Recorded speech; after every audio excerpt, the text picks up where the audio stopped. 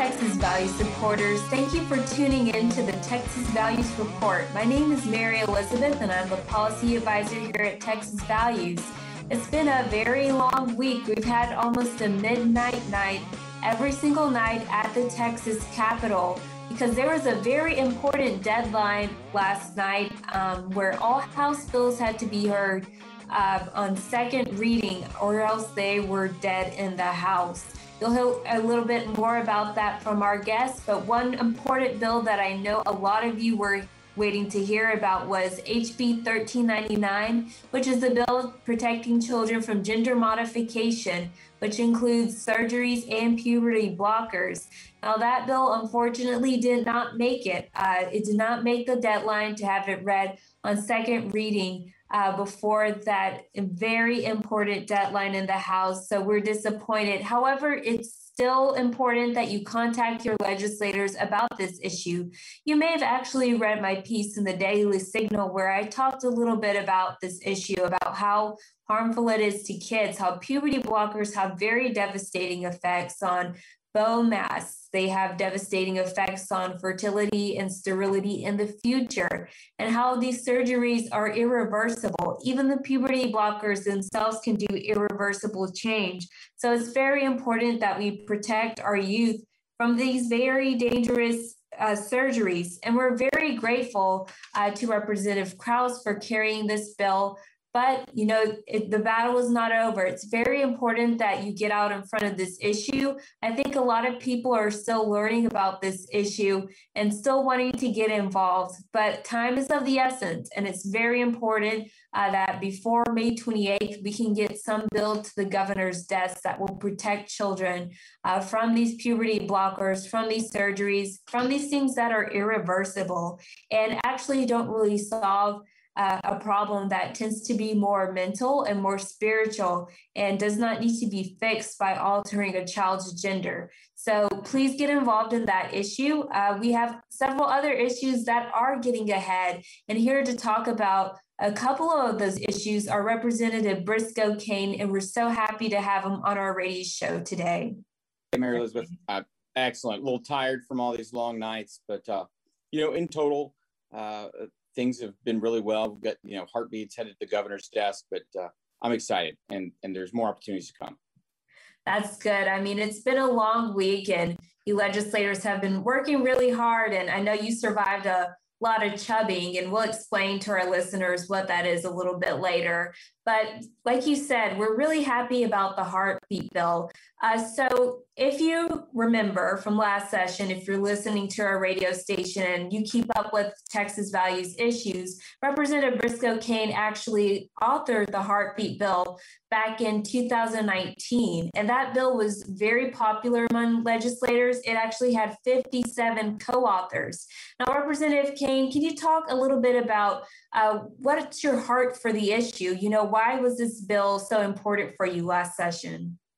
Yeah, well, thankfully, the people that are behind it nationally had kind of gotten me the idea. I actually got the idea from former Congressman Tom DeLay, who I met a few years ago and told me about it. And it's such an easy thing to talk about, and it changes hearts and minds. I prefer, of course, and ultimately that we completely abolish abortion from the moment of conception. And but I recognize sometimes we've got to get what we can get done when we get it done. And this thing, the way it polls, I mean, we look at polling with the Democrats and Independents on, for example, a 20-week ban, right, on viability. And then compared to a poll of when the child has a heartbeat, overwhelmingly they support it. And so it's an easy thing to talk about, right? People have all held a child, or they know what a heartbeat is, and that draws on their heartstrings. And so, right. And it's amazing how many people support it. And when you talk about whether a child should be able to be aborted after the detection of a heartbeat, it really kind of swings people our way. So I think it's not only great policy, but it also helps grow the movement and get people's minds thinking about what abortion really is, so that it stops a beating heart. Well, you're absolutely right. I think it's very hard to argue against when you have a heartbeat. I mean, that's something that's vital to life.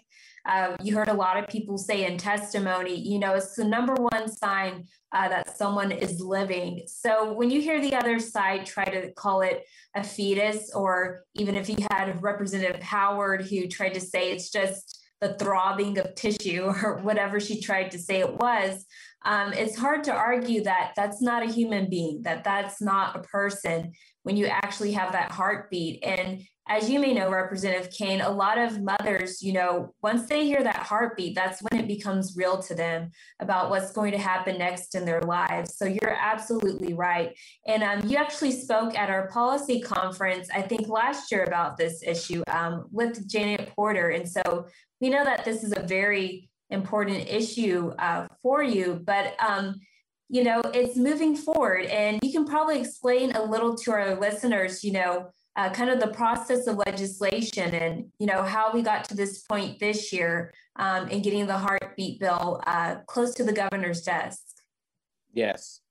Well, thankfully, this year we had a Senate sponsor.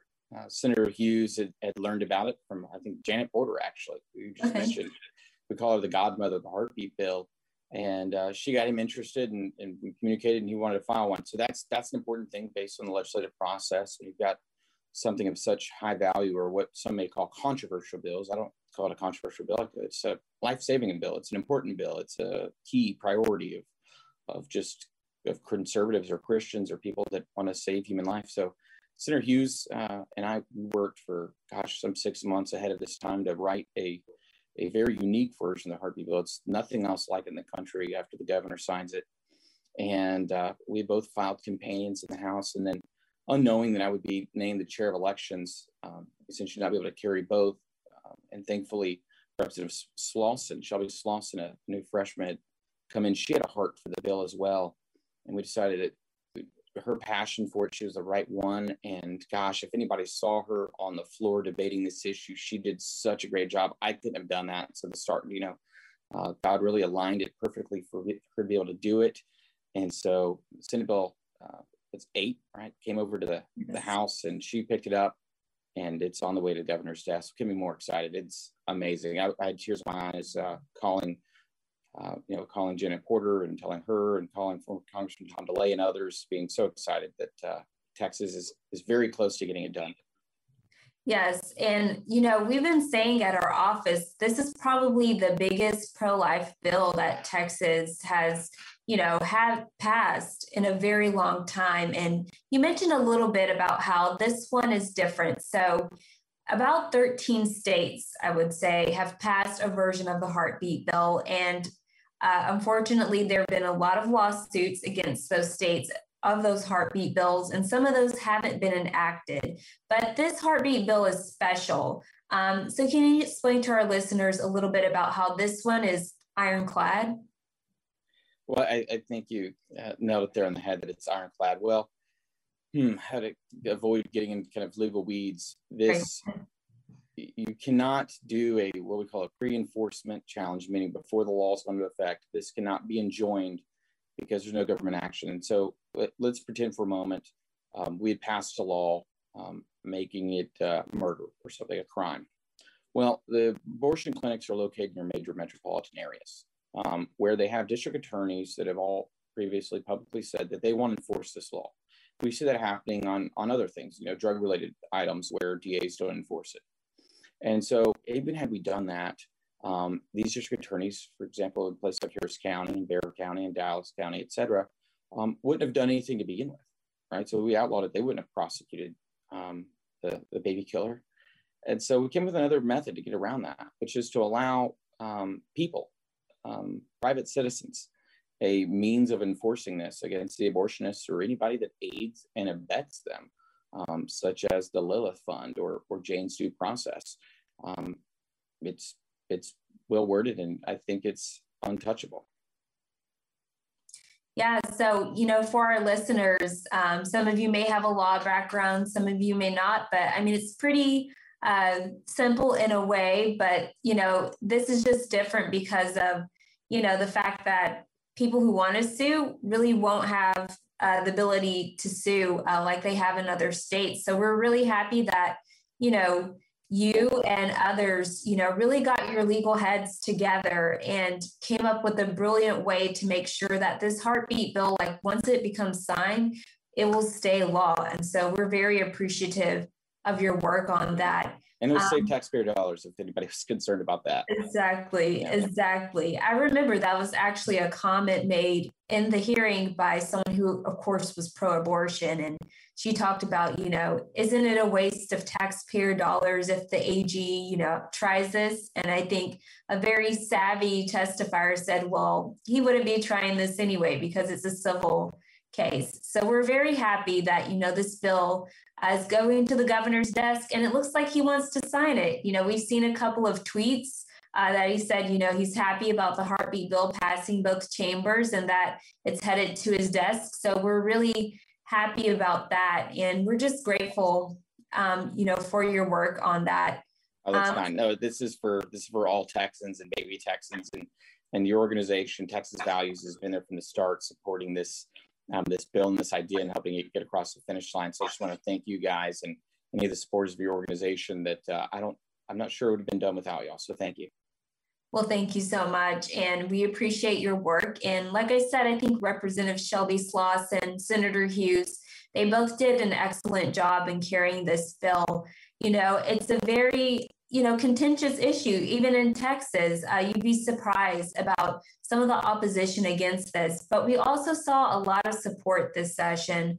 We saw a lot of, just your regular people talking about this, talking about that moment they heard that heartbeat and how that was important for them. And so it was great to see so much support on this very important issue. And we're just happy that it's making it to the governor's desk. Now, we're going to switch gears a little bit. So this session, your big issue, I would say, is probably election integrity. You're chair of the election committee. And this has been a really huge issue across the country for a very apparent reason because of the recent presidential election. But for a while, we've actually, had this issue of, what's happening at the ballot box, what's happening behind the curtain, what happens when people get there, what's being sent in the mail. And so there's been a lot of mystery, a lot of things that we really want to find out what's going on. And so first of all, just talk about how you were, you became chair of the election committee and how that's been for you this session. Well, I had previously served on the elections committee, and it's kind of been an area of law of interest of mine for a few years now, and especially in the interim, I'd worked on some cases dealing with elections, but I appreciate that you pointed out this has been a problem long before the 2020 elections. These bills are not responses to the 2020 elections. Now, a lot of kind of public outcry came from that, but there are things like this that we try and get done every session. It just happened to be that there's maybe an appetite for it finally. What really is a great problem is that when people don't trust their election system, we've seen some pollings of people that just not wanting to go vote, left or right, red or blue. Or then not trusting the laws that we make and enact because they don't feel like the election was valid. And so it's so extremely important that we reinstill this sense of trust in the electoral system. And it's also important because every vote matters, and we should never allow a legitimate vote to be taken away or stricken out by an illegitimate vote. And so it's important for so many reasons. And the things that we're doing, of course, so many people try and just spread lies about what it really does or the motivations behind it. These bills don't prevent anyone who's legally voting from voting. If anything, it actually is protecting voters from being taken advantage of, which is what much of the fraud is, right? It's taking advantage of the elderly or someone who doesn't speak English or is unable to read or write, or they're blind. A lot of these things have problems with that stem from that. And so we're seeking to be able to protect those people so that who they intended to vote for is voted, and they're not pressured or coerced to vote for anyone else. That's true. And I like what you said there about, people being coerced or taken advantage of. I mean, there's been instances where we have heard about, pre-filled ballots or, ballots in the mail that are already filled out. Just instances of where, it does call into question, is there fairness going on? So the bill in the House, which HB6, which I believe was your bill, and then we had SB7 in the Senate with Senator Hughes. Now, that bill, I believe as it stands, it's made it through both chambers. So SB7, I believe, has made it through both chambers. Is that correct? That's correct. Okay. So that's good. And so this bill is it's pretty long and it has a lot of things in it. So well, it's a lot longer than you realize. So what occurred in the process is when at a hearing, when I brought up Senate Bill 7 House, we put House Bill 6 on it. So it became all of House Bill 6. And then what happens is when both chambers are different or apart, we then go to conference. And so that the conferees will be named soon. It'll be 5 people from both chambers. We're going to then go and work on a bill essentially made up of both and come out with what I believe is a better bill eventually that will cover everything. And so it's made up of language from the House and the Senate. That's kind of how it'll occur, and it'll happen soon. And it's exciting with all the myth going on. It was amazing how many people were asking questions that were very clearly from the news because they weren't in the bill. It'd be about another state, or it'd be about Georgia or something another state's doing. And we're going, that's not in our bill. We're not doing that. I don't know what you're talking about. You're getting your bad information. This doesn't stop anyone from voting that is allowed to vote. If anything, we're trying to reinstill that trust and protect people from being taken advantage of. Yeah, that's right. I think a lot of people hear from the news, and the news definitely portrays these type of bills in a certain light. So I wanted to go over a few myths. So there's an article, on Daily Signal that kind of goes over some myths about these type of voter bills. And one of those is that it discourages voting or it suppresses votes. So if you can explain to our listeners why that is false about this bill. I can't even imagine what it has to do with it. Some are trying to claim, for example, I'll give an idea, people that are eligible for assistance, okay, to be assisted, to be helped at a polling location. In the law, to be eligible for assistance, this is somebody that needs help writing or needs help reading, or they're unable to read the ballot in the language in which it's written. These are people generally we see in society as easily being taken advantage of. I think that's undeniable. For example, in the existing law, there's an oath that an assistant must take before they're able to assist somebody. We added to the oath. All we did is added the oath that you did not coerce or pressure that person into assisting you. Somehow this is being called a way to discourage people from being assisted and therefore discourage voting. It's completely illogical. So all it is just, it's political talking points to try and stop a good thing. I can't imagine why people don't want that. Other things such as paying people. Okay, this is we call it harvesting, but its better term is trafficking, vote trafficking, right? Paying someone to go and collect and votes and force people to vote certain ways. That's a problem. No one should be okay with it. Yet they're trying to say this is discouraging voters. If anything, we're also trying to standardize it. In Senate Bill 7, there's standardized election times. Now, some counties in Texas go longer and some only have so much. We're wanting to say you've got to give people a longer period of time, no matter where they are, so that people in Loving County and Harris County feel like they have the same opportunity to vote.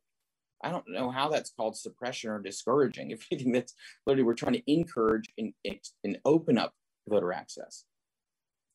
That's very good. So the next myth they're saying is that you're suppressing people by requiring an ID. So explain how that is false, or how that there's no such thing to this bill. No such thing. Doesn't exist.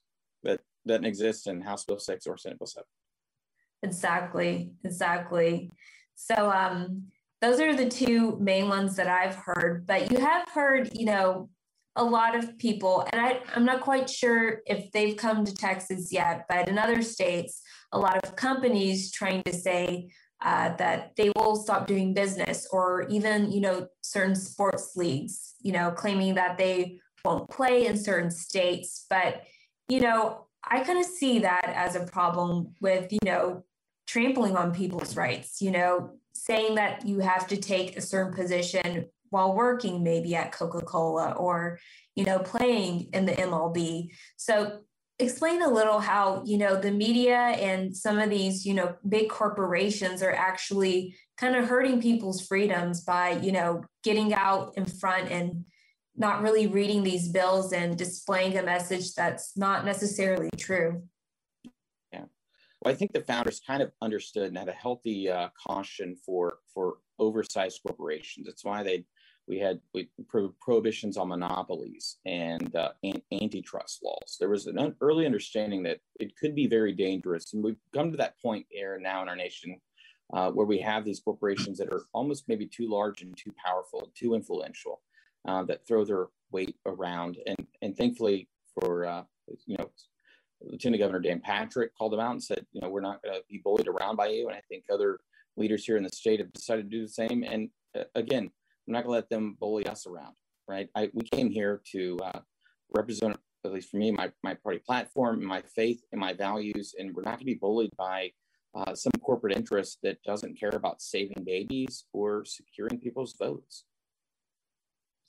Yeah, I think that's very good. We put people in office, first of all, to represent, the concerns of the people. And apparently, a lot of people spoke up about this issue. I heard about that hearing. I'm not sure if I attended. I attended other long hearings, but that hearing went quite well into the night. And so, this is an issue that people care about. And I think you're right that, sometimes when corporations are too big and have too big of a voice, that can go against what people want. And, people really want to make sure that their elections are fair. And you said something very interesting at the beginning that I actually heard not too long ago, that, this is kind of a bipartisan issue. You've had both parties speak out, saying that elections haven't been fair, or there have been, things that are sketchy, as you could say, going on with, either ballot harvesting or, people assisting people to go vote or mail-in ballots. Even last election, and I know we said this has been going on for a while, but last election, you even had one county, won't name it, that mailed thousands of ballots to people who didn't even necessarily need them. And so I think, you have to have things in place, obviously, just to have order, like you said, to have standardization, just to make sure that things are fair. So do you think this bill has a good chance of being signed by the governor? I at this moment, I don't have much of a doubt that it won't be signed into law. And I look forward to getting out what we call the conference committee report, which will be the final product here soon in the coming days. Very cool. Well, that's great. You'll have two very big bills that you'll be proud of. I know that you didn't author, the Heartbeat bill this session, but I know you worked very hard on it, and you'll have the election integrity bills. So those are really two big issues that are passing, in Texas, and that will become law. And so, it's been a very busy session, and it seems like we're getting quite a bit done. There's a few more things that we want to have passed on our agenda, and I'm sure that you're behind these as well, Representative Briscoe-Cain. But we're very happy that, the life issue up front, I believe the Senate hearing was in March.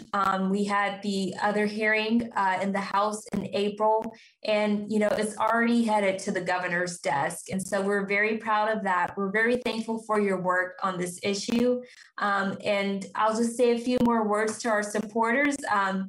Definitely tune in to our Texas Values reports. Check our Facebook page, check our text alerts, text TX Values to 797979. We'll be sending you information about contacting your legislators like Representative Cain to let them know about certain pieces of legislation to vote for, to be put on calendars, or to support. So definitely keep up with what we're doing at the Capitol. Keep listening to us. And as always, we appreciate your financial support. We are a 501c3 organization. So please support us when you can. But thank you, Representative Briscoe-Cain, for being on our radio show and Facebook Live today. We just really appreciate the work you do at the state capitol. Yeah, y'all keep going. It's not over. The session's not over. While we announced, explaining that last night was the last time for us to move House bills out on second reading today. They would have passed it on third reading. There were still a lot of great Senate bills. There's a lot of bills that are doing conscience protections for medical providers and medical practitioners. We've got some that deal with conscience protections for attorneys and judges. It's coming. It is not over. So stay tuned, but keep the pressure up, and continue to voice what you want to see out of the legislature to your representatives, and just know that you've got great advocacy here with Texas Values and Texas Values Action. Thank you. All right. Thank you so much.